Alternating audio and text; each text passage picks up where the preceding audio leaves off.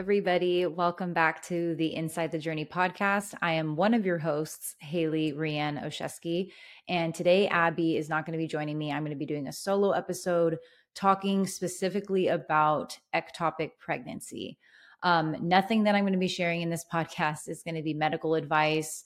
It's just going to be kind of sharing my experience and journey with an ectopic pregnancy and hopefully help somebody else out there that might suspect they have one or has gone through one, not feel so alone, or maybe have some insights as to what to do or what to pay attention to or signs and stuff like that. So feel free to let me know if you have any questions about this topic after you listen to this episode. You can head over to our Facebook group that you can find at Inside the Journey it's just insidethejourney.com. You can find our Facebook group in there, and you can feel free to leave any questions or comments that you might have about this topic. But we're just going to kind of dive in and get started. And I'm just going to kind of just let you guys know what happened for me and how everything kind of unraveled with being diagnosed with an ectopic pregnancy and then how everything unfolded. And then I'm going to kind of go into some of the questions that I got from you guys on my Instagram stories as well as on the Facebook group. So to get things started, my ectopic was back in April of 2019. I first was totally unaware that anything wrong was going on. The pregnancy was completely a surprise.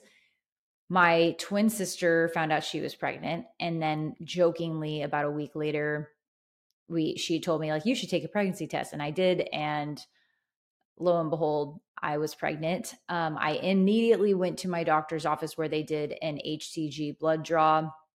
And at that point, my doctor immediately moved me to a high-risk pregnancy doctor because I was on some medications due to a other medical issue that I had experienced about a month prior, dealing with sleep deprivation. So I was on some pretty heavy antipsychotics, antidepressants, all that kind of stuff. So I had to go to a high-risk doctor, and that's a story for another day. But in a nutshell, when they got my HCG blood draw back and they looked at my report of my last period, they had determined I was probably about 5 to 6 weeks along. And my HCG came back around in the 200s, which I guess is not immediately an alarming risk of thinking anything's wrong, because there are people who have just slow rise HCGs and end up having perfectly healthy pregnancies. But at that point, they did kind of monitor me at that point with doing consistent blood draws after that, probably every couple of days. I was about to go in for a second doctor's appointment, and I immediately felt I was at this point when I found out I was pregnant. I never had any symptoms. I was completely fine. But about that 5-6 week mark, right after I'd had these blood draws, that was when the morning sickness hit. And I couldn't tell if it was morning sickness or if it was because I was coming off of a lot of these heavy medications, because some of the symptoms you can get from cold turkey coming off some of these meds are getting very ill. So it was kind of up in the air. I wasn't quite sure what was going on, but I was very sick. And then I noticed that I had a very sharp pain in one side, specifically in my left side. It felt like it was like the front of my body and back of my body. And I also do have endometriosis. So I've always experienced like pretty bad cramping and stuff. So I just thought maybe this was just what was normal for me with going through pregnancy. But I remember calling my sister, telling her and asking her, because she was pregnant too, and she's a week ahead of me.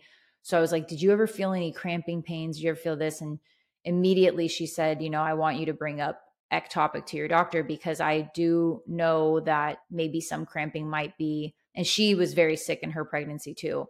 So, but she had told me, she's like, but I never felt any sharp pains in a specific side of my body. And I guess that's one of the number one things to look out for, is a sharp pain on a specific side, right or left part of your body. If you just have general cramping kind of in your midsection, that can be very normal due to the, baby, you have a baby in your belly, it's growing, but a sharp pain in a specific spot can be a really big signal that something might be going wrong. So I went to my doctor's office, and the doctor's office I was going to was, I can't remember the name of the hospital, but it was a hospital in Orange, California.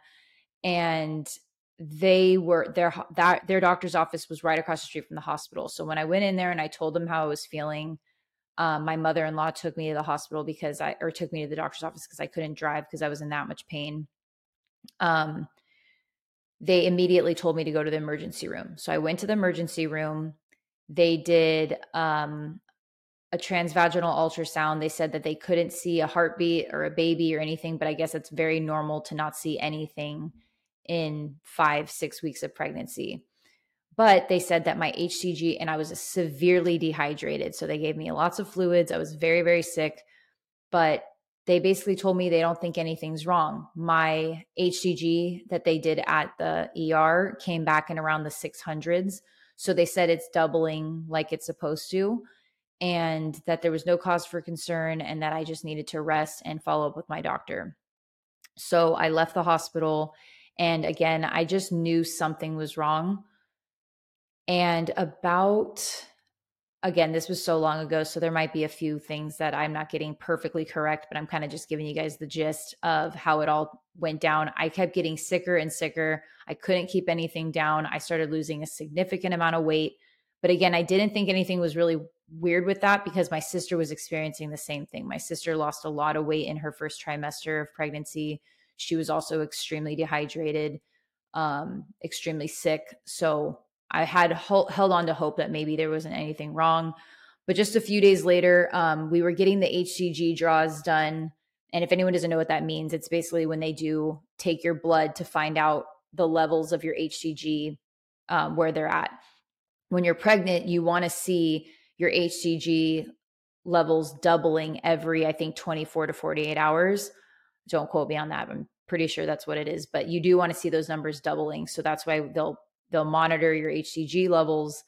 And mine had now unfortunately stopped doubling. They actually were staying about the same. And I remember this was like the moment when my heart almost like sank, was because they called me and I was praying that they were going to call me. It was after the ER visit. My numbers were in like the 500-600s. And the lady called me and told me my HCG levels. And she said 1050, something like that. And so I was like, oh, 1050. And I was so excited because I was like, oh my God, they're doubling. Everything's okay. And I still like, oh my gosh, it gives me like chills thinking about it. But I remember being like so excited. And then in that moment, she said, oh no, I'm so sorry. I meant to say 150. And in that moment, like everything stood still. And I just remember just I was like talking myself into like, this happens. People have miscarriages, like just accept it. And at this point, again, I don't know I'm having an ectopic. At this point, we think I'm having a miscarriage because now my HCG levels have just gone down. And so my doctor just basically advised that, yes, unfortunately, you're having a miscarriage and we're just going to have to wait things out. And I'm so sorry, but you and your husband can try again and after the miscarriage. So a couple days went by. I ended up passing a very, very, very large clot of blood. And sorry to be graphic, maybe we'll put some kind of like warning. I mean, the title's Ectopic Pregnancy, so hopefully you guys are prepared for some of these topics. But I basically passed a very large mass, and we thought that was the pregnancy. I remember I saved it and I put it in like a Ziploc bag because they told me to do that. And from the pictures and the stuff that I showed my doctor, they basically said, yes, that looks like that would be the fetus, that you just had a complete miscarriage. So now from this moment forward, we're going to just monitor your HCG levels until they get back down to 0. Well, then this was where things kind of took a turn because I could just sense something was wrong. Something was not normal. I was getting in more pain. I was getting much more uncomfortable. I was getting sicker.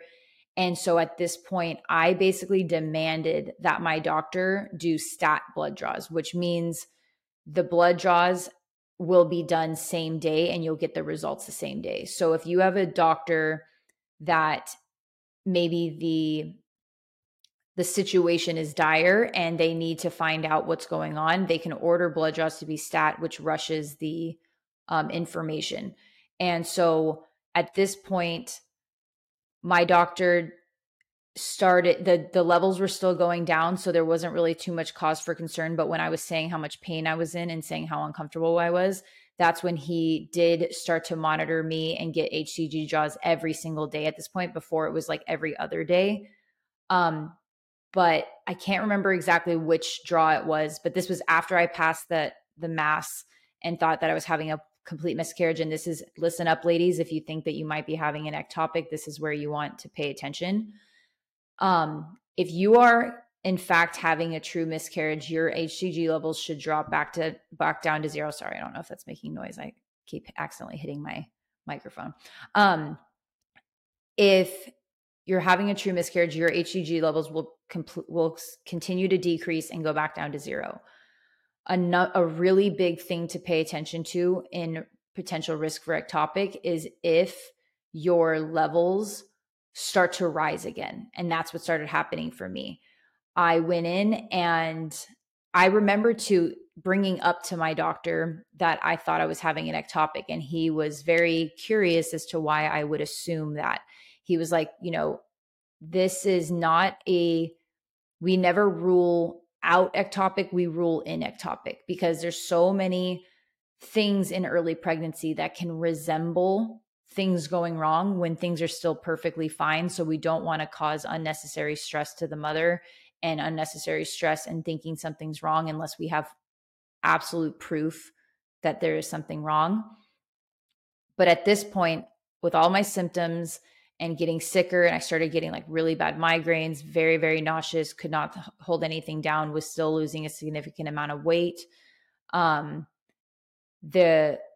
I'm kind of giving you guys just the ballpark of how this went, but there was one draw and I had access to my labs. And I remember looking at my lab and my numbers had gone back up to the thousands. And I instantly called my doctor's office and no one had called me. And I called them and I was like, my numbers are back in the thousands. What is going on? What does this mean? I just kept pushing. I didn't care how many times they told me to stop calling. I kept calling. But again, I didn't call in like a frantic panic. I called with facts and evidence. And I called them and I said flat out, oh my God. Or no, I didn't say, oh my God. I just called them and I said, I don't know if this isn't right, but the research I've been doing says it can be a very bad sign if your HCG levels keep going up. And I just got my numbers back from Quest and they say they're in the thousands again. And instantly the receptionist lady said, okay, hold on one second, please. I'm going to find the doctor. And in that moment, they called me. The doctor got on the phone. He said, I need you to come to the hospital right now.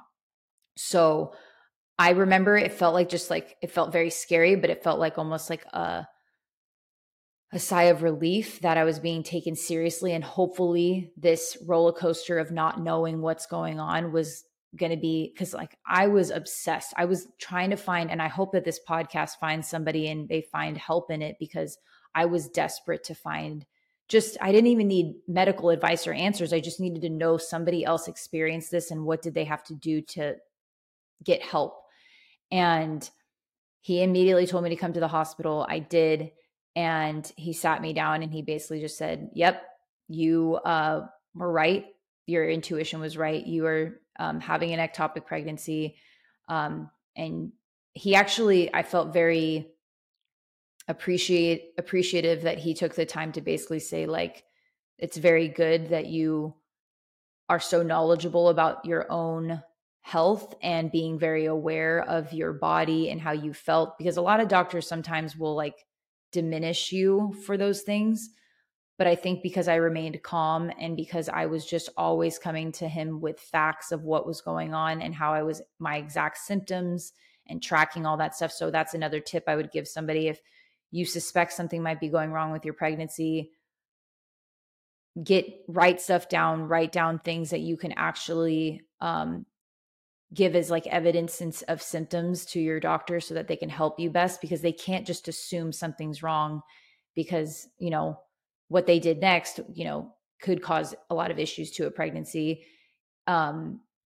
If they just assumed stuff. So I kind of want to push that, because I know a lot of people get very overwhelmed with like, why didn't they help me, or why didn't they take me seriously? And I think it's not that any doctor's intention is not to take someone seriously. I think that there is so many symptoms in early pregnancy that are very common, that look very much like things that could be going wrong for somebody. So that's just something to keep in mind, that try and keep your calm, try and get all the factual evidence you have, and demand that they give you the care that you need, demand that they do the testing and find out stuff.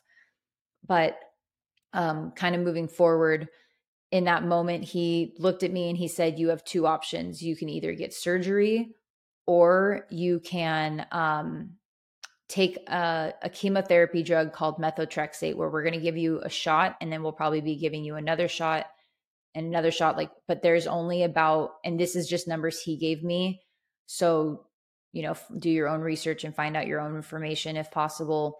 But he basically told me the reason the chemo drug can cause side effects, and there's only about a 60% chance of it working. And he said, with how high my HCG levels were rising and how far along I technically was in the pregnancy, he said that, we want to avoid the risk of rupture.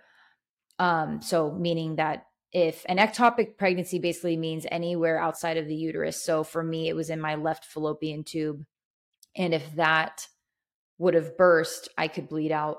And that's like the main issue with a tubal pregnancy, of what they have to be careful and cautious of is if the baby keeps growing and they don't catch it in time, that's where it could rupture and you can bleed out before you can get to the hospital. So that's where the emergency situation comes in. After speaking with my husband about it, we decided to go with surgery. And in that very next morning at I think we had to be there at like 4 a.m., I went in for surgery. To give some specifics on my particular procedure, they did end up saving my tube. It's still up as if that was a good or a bad thing, because I've been told by some OBGYNs that that's not a good thing, because the scar tissue of saving the tube could cause another ectopic. I've been told, no, that's great, because it's easier to get pregnant with 2 tubes instead of 1, but you can get pregnant with just 1 tube. So if you did lose yours, or if you think you might lose yours, don't freak out about that. You can get pregnant with just 1 tube. And there's pros and cons to all this stuff. It's very unfortunate that we don't really have a way of being informed of what the outcome's going to be. I am now 4 years out since that, and I have not gotten pregnant since. So I just want to kind of share that everybody's journey can look very different. I know many women who've had ectopics, and, a few cycles later, they get pregnant with a healthy baby. So I hope that by sharing this, nobody thinks that their journey is going to turn out like mine or like anyone else's. We have to be very diligent about knowing that our own experiences are individual. And since then, I have basically been trying to get pregnant since, but there's just been a lot of hurdles in our way. I'm actually going to be going in for what is this going to be? I've had multiple surgeries, but this will be my second excision surgery of endometriosis. That's another condition that I do have. And I guess I didn't say this, but this ectopic pregnancy was what got me officially diagnosed with endometriosis.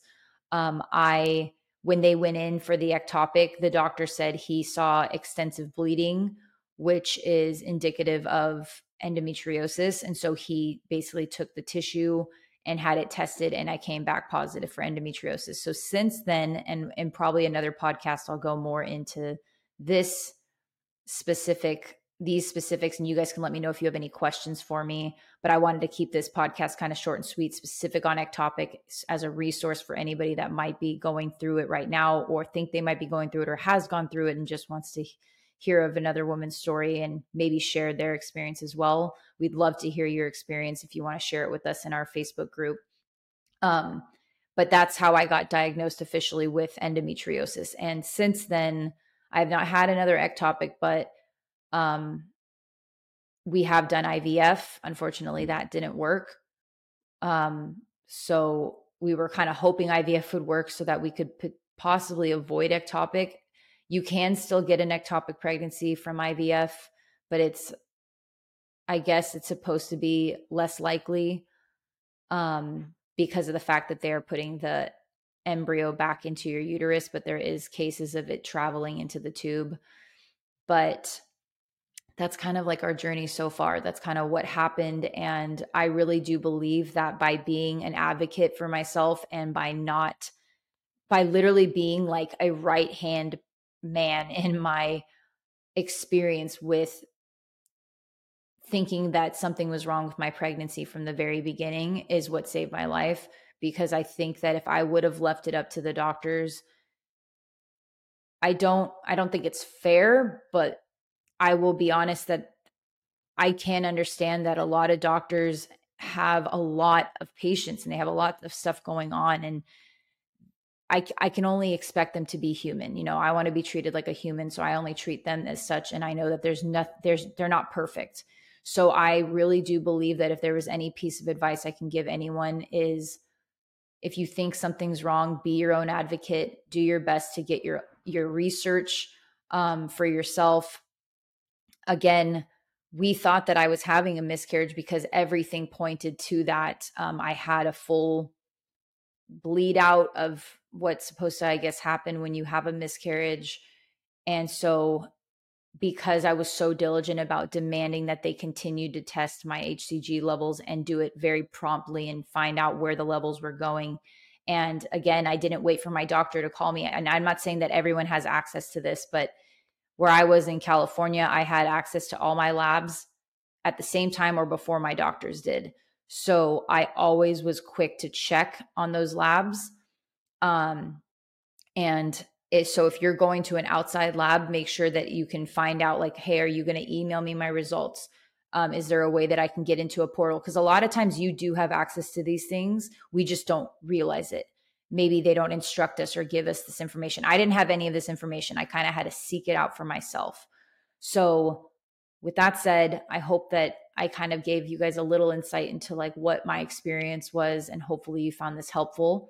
I'm going to just take a second to look at my phone and look at some of the questions that came in from you guys and just touch on those. But I really encourage you, if you listen to this episode and anything clicks for you or you have something you want to share, please feel free you can reach out to me on my Instagram at haley.rian. That's just if you go to insidethejourney.com, both mine and Abby's handles are in there. So you can go and connect with us there. Or the best place would definitely be so that we can all be in the conversation. And don't worry, it's a private group. Nobody has to know your story. And we will never be mentioning names unless we have someone as like a guest and they want to be mentioned. You can go to insidethejourney.com and you can join our Inside the Journey Facebook group. And we'd love to hear you share your stuff there. But let me look at these. So I was asked, saying, I really hope you didn't, but did you lose the tube with the ectopic? Because I did. And I'm so sorry that you lost your tube. Again, I was told two different things. I did not lose my tube, but then I remember feeling so, to be honestly, I felt really pissed off the way that this doctor told me. Like I said, oh, and I was excited to say like, and they saved my tube. And she literally looked at me like, they should not have done that because that's going to make things much harder for you. And I remember being like, what? Like so irritated because I thought that was a good thing. But then this one doctor said it was a bad thing. But I've had other doctors say, no, it's a good thing they kept your tube. So we're damned if we do, damned if we don't, to be honest with you. Everything has its pros and cons. But yes, I did have my left tube saved. Since then, I've had multiple, if anyone knows what this is, we've talked about on other podcasts, HSGs, which stands for histiosalpingogram. And it's the most painful. Abby agrees, and she doesn't have tubal issues. And she said it was the most painful experience for her too. Like it's a very uncomfortable procedure where they basically shoot dye through your tubes. Both ones I've had done while I was awake were excruciating. My last excision surgery, they did it while I was asleep and they said my tubes were open. This last surgery that I did in January when I was asleep, they said my tubes were open. So I do want to actually touch on this, that I've been told that especially after our body's gone through a kind of trauma, your fallopian tubes can contract. So always keep that in mind, that if, say, a HSG is saying that your tubes are blocked, there is a chance that the radiologist doing it could be introducing the dye too fast and they could be contracting and causing a false blockage. So just something to keep in mind. I'm not saying that that's what's happening, but there's a lot of things we can be told by some fertility doctors that make us feel like there's absolutely no hope and we're just screwed. And then there's other fertility doctors that I've had the pleasure of being around that say, actually, none of that's true. That's all assumption. And as long as you're producing follicles and ovulating, there's always a chance. So just keep your hopes up with that and try not to get too discouraged by the experiences that you've had, because we can't change those, but we can try and, just look at the positive as much as we possibly can. How to know if it's endometriosis that's causing your infertility. And I'll go into a whole episode speaking much more on endometriosis, but I do want to answer this question. If you are struggling to get pregnant and you do have diagnosed endometriosis, there's a very good chance that that could be a root cause issue, because endometriosis is one of the most highly known conditions that can cause and make getting pregnant very difficult. However, there are many, many, many women out there that have endometriosis that get pregnant just fine. So I don't want to ever fearmonger anyone into thinking that just because you have endometriosis, you're screwed. That's not the case. There's many women who have endometriosis and get pregnant easily. Endometriosis can affect everyone a little bit differently because it's basically an excess growth of scar tissue outside of the uterus. And normally, our immune systems would be able to detect that and get rid of it. But when you have endometriosis, your immune system is compromised. And for some reason, our body doesn't, and this is just my layman's term interpretation of it. But hopefully in the future, we'll have like an actual professional, like a doctor or something that can come on and give more description of this. But basically, our body doesn't recognize that tissue as foreign, and it basically just continues to grow on organs and create a lot of havoc in our systems. However, there's some women that are more affected by that scar tissue in their reproductive area, and then some women who might have endometriosis, but it doesn't attack their reproductive system as bad, but it can attack more of like their bowels and their bladder and their kidneys and different organs of the body. I guess there's been reports where they've found endometriosis up into people's lungs and even in their brain in some cases. And so it's a whole body disease. That's one thing that most people don't understand, is it's not just an infertility disease. It's a whole body disease that can affect people very differently. So I would recommend that if you are struggling to get pregnant and you do know you have endometriosis or you suspect you do, talk with an endometriosis specialist.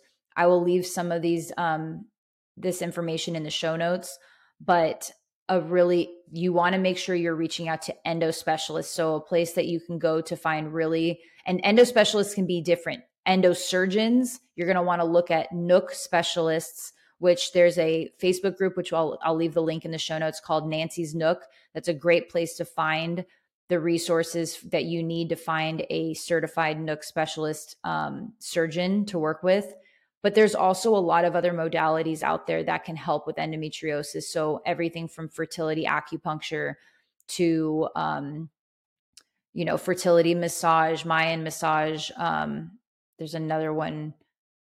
I can't think of the name right now, but it's a different type of massage that can help. So there's a lot of different avenues you can take when it comes to treating your endometriosis and trying to find out what ways are going to help you.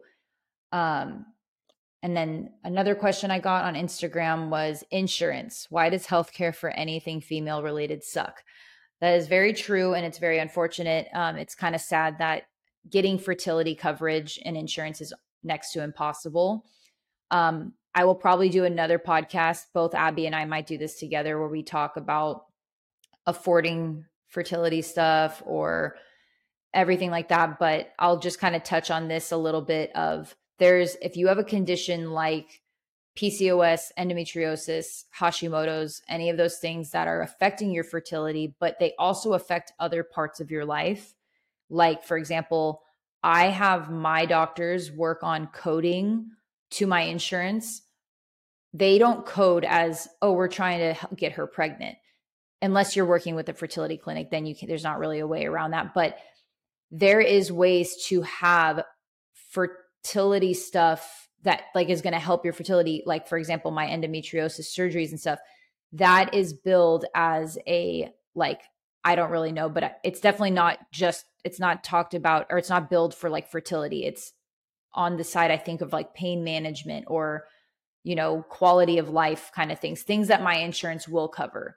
So you kind of have to be very aware of what your insurance will help you with and what they won't help you with, so that you can make sure that the doctors you're working with will code and bill your insurance in a way that will help you get things covered. I've been told a bunch of times, oh, go work for Starbucks or go work for Amazon, because I guess they have insurance that covers it. And it's like, look, I'm not going to work. And I'm not saying it's wrong for other people to do it, but for me, I also want to enjoy my life. And I'm not going to allow infertility to force me to do things that will ultimately make me not enjoy my current living, just so I can have fertility coverage, because this is the way I look at it. Unless you're getting fertility coverage offered to you from like a business for completely free and it's enough to cover all your expenses, the amount of money, and this is why I love working for myself, the amount of money I could be earning from my own business might equal out that kind of coverage anyways. I know it can seem nice when you think that like insurance will cover 20 grand of procedures, but what if like working for yourself made you make like 5 times the amount that you would make being employed by someone else who might just cover a 20 grand IVF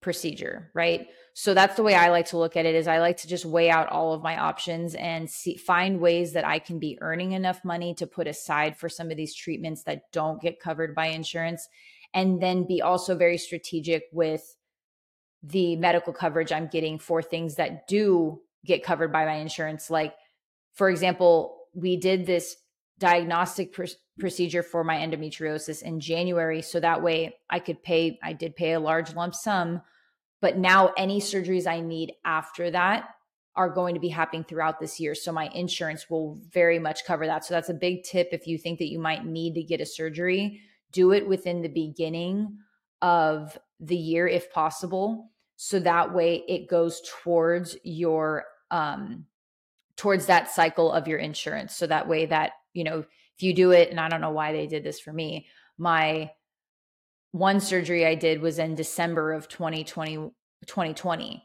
So yeah, all that money I spent went to my insurance, but then the whole, I don't know what terms I'm trying to use are, but like the policy restarted at the beginning of 2021. So it's much smarter to try and if you have to do surgery or you have to do stuff that's going to cost you a lot of money, do it in the beginning of the year. So that goes all towards your out of pocket and your deductible. So that way, hopefully you hit your out of pocket and deductible and you get 100% covered by your doctors. We're not going to have it because it's already too far into the year. But like my goal was like, oh, maybe we'll get pregnant. We'll get these things covered and we'll get pregnant in the beginning of the year. And then when I have my baby or something, all of my medical stuff for that will be covered at 100% because I had all these procedures done earlier in the year, but we're already halfway through 2023. So that's not going to happen, but that's a way you can look at it. But yes, that is a big, huge pain in the ass that sadly a lot of things that we should have access to coverage wise. And this is just my opinion too. I get that there might be some women who do IVF for different reasons. Like some women just, maybe they want to have kids later in life And so they want to freeze embryos ahead of time. Okay, maybe I understand that maybe that should be charged full price. But for women who have been diagnosed with medical conditions, I feel like, and there's reasoning behind possibly not being able to have children naturally. I wish that they had an option to give discounts or give some kind of coverage. So who knows? You never know what we might make happen with this podcast. Maybe things start to change in the next few years. Got to think big, got to think big picture, that maybe that might be something in the future that is offered to us women going through infertility. Just two more questions and then we'll end this podcast. And then I would love to know your guys' thoughts on this one. Again, there will be a discussion in the Facebook group. Is there anything I can do to increase my low AMH levels? So I also do have very low AMH. The last time I had it checked was 0.5, which is very, very low for my age. Around my age, you should be looking at seeing like 1.5 to 2.5. This is something else that we'll probably have a separate podcast that we go into this more in depth, because it's funny. Like I'm opposite of Abby. Abby has like a crazy high AMH compared to me, who has a very low AMH. And I will say this, surgery can affect your AMH levels, because when they go in there, start messing around on your ovaries, it can lower your AMH levels. But let me just finish this question. Does it impact my chance of conceiving if I ovulate? So many conflicting messages. Thank you.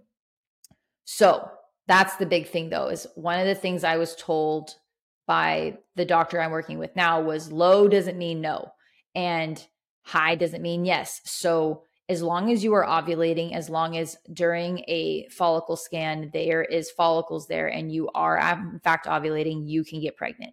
All your AMH means is, and it stands for anti-Müllerian hormone. It cannot tell you the quality of your eggs. It's basically like a little vault that the number can basically predict, or they say it can potentially predict how fast you'll be running out of eggs. So if it's lower, it can be a sign that you'll be running out of eggs faster than someone with maybe a higher AMH number. However, there has been a lot of research that has shown that if you have something like endometriosis or any kind of autoimmune condition, you could have falsely low AMH numbers. Basically, like your body can just be on dormant and like not wanting to give you the real number of what your vault says, because your body is not actually in a fertile state. It's kind of dormant. Like for me, I have very abnormally low numbers. In most infertility stuff that you'll read, they say like, oh, it's bad to have high FSH, high FSH, low AMH. Well, for me, I have very low everything. I have low testosterone, low DHEAs, low AMH, low FSH. Everything's low. So this is my own like little interpretation of that. And I feel like my body is basically battling inflammation, battling things that wouldn't allow for a fertile state, right? So I'm very optimistic that with getting this surgery done, getting some of this toxic tissue out of endometriosis, being more consumed with as healthy of a lifestyle as I can have, as an anti-inflammatory of a lifestyle as I can have, maybe those numbers are going to change. So I'm not here to give any medical advice, and I'm not here to say, oh yeah, for sure AMH levels can change. But from what I've been told by my doctors, at least this current NAPRO doctor that I'm working with now, who's my surgeon, she flat out said, I've seen AMH levels change after we get to the root cause of what's causing your body to basically attack itself. So that's the advice I would give for that. And again, I want to say that I agree that it's very conflicting messages, but as long as you are ovulating and you can see follicles in a transvaginal ultrasound, you have the ability to get pregnant. It does not matter what your number is. And then finally, I was asked, did you have any kind of psychological support after the ectopic pregnancy? How was the recovery? Thanks for sharing your feelings and experience with us. Thank you so much for this question, and thank you for your kind words. I did have psychological help, mainly because I was having extensive psychological help before I got pregnant, because I had, and this is a story for another time, but I had a situation of going through sleep deprivation, and I was put on like a lot of medications and stuff because I basically lost my mind for a little while. And so it was very adamant that I was being monitored very closely, and I was going to therapy, and I was talking about this because it can be a very isolating scenario. And so I was very grateful that I did have a therapist that I was speaking with. I didn't go back on any medications because I was very big about wanting to get pregnant again as soon as I could. So I didn't want to go on any meds, but I was with a talk therapist probably about 2 or 3 times a week in the beginning. And then I kind of slowly tapered to 1 time a week and then once every other couple weeks over time. Recovery wasn't as bad as like excision surgery has been. I was in the hospital for, I can't remember if I ended up staying the night in the hospital or if I went home like super. I think I went home. I just wanted to get home as soon as possible. So I was in the hospital like pretty much all day. And then like probably at like 2 a.m, I told my husband, like, come get me. I don't want to be here anymore. Like, I just want to go home. So walking was very difficult for quite a few weeks, a lot of soreness, a lot of pain. I don't do well with anesthesia, so I get very, very sick with anesthesia. So I would say that the recovery from the surgery was rough, more so because I don't do well with pain medication and I don't do well with anesthesia. But I would say it was probably about a week later, I was pretty much back to normal. They didn't do a lot. Like, they basically just went in and, actually, before we end this, I do want to give this as like a warning to anybody who, if you have an ectopic, if you don't want to see the baby, basically, and you don't want to see what your insides look like and you don't want to see that, let them know that ahead of time, because they will, and your post-op appointment, they will come in and show you the pictures. Like, I remember I sat on the little hospital bed in the doctor's office, or not the hospital bed, whatever, the doctor's office bed that you sit in when you go in their office.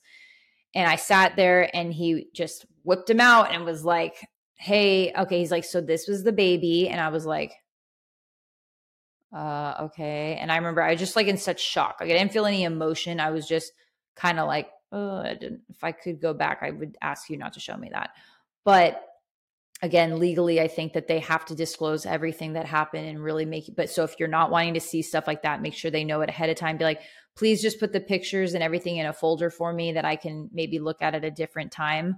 But I don't want to see anything. Just kind of give me the gist of what's going on and what I need to do moving forward. But I don't want to see the pictures.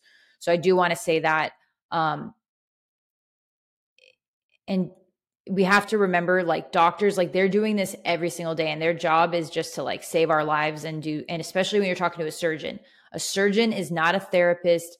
They are not a holistic doctor. They are not a nutritionist. They're none of those things. So don't ask them what you can eat. Don't ask them any advice on your mental health stuff. Majority of them are kind of like robots, and I'm not saying all of them are, because I have the pleasure of working with a doctor right now that just seems like she's got such a well-rounded way of advising me for multiple things. But try not to take it personal when your doctors or the nurses in the hospital are kind of treating you very cold. I have a lot of friends that are in the medical industry. I have a lot of family in the medical industry. And one of my girlfriends who's an ER nurse, she even says, she's like, I don't think people realize, like, if we got emotional for everything that we saw on our daily shifts, like, we would be broken. So we really kind of have to go in with zero emotion into a lot of things. So I just want to put that out there. And I want to say that if anybody listens to this and you're currently going through an ectopic, I'm so sorry. Please know that you're not alone. Please know that you have, reach out to anybody that you can, that you think could help you. Be cautious of getting advice from just anybody, though. Many people mean well, but if you open up that can of worms for some people, they can tend to kind of just go down a rabbit hole of a bunch of shit that might scare you more or might make things more confusing for you. So just be aware to seek advice from those that you feel will be helpful. And again, if you're listening to this and you need someone to talk to, or you just need to share your experience, we're never going to offer medical advice, but we can offer support and help. So feel free to connect with us in our Facebook group called Inside the Journey. And you can get to that by going to insidethejourney.com. But I hope that this podcast was helpful for somebody. I hope that I answered some of your guys' questions. And if there's anything at all that I missed or you want to know more about, please let me know, because I'd be happy to record another podcast going a little bit more in detail about this if needed. But I hope you all have an amazing rest of your day. And if you're listening to this, just exercising, doing whatever during the day, I hope you learned a little something and it was a little educational. But I hope you all have an amazing rest of your day, and I will see you guys in the next episode. Bye.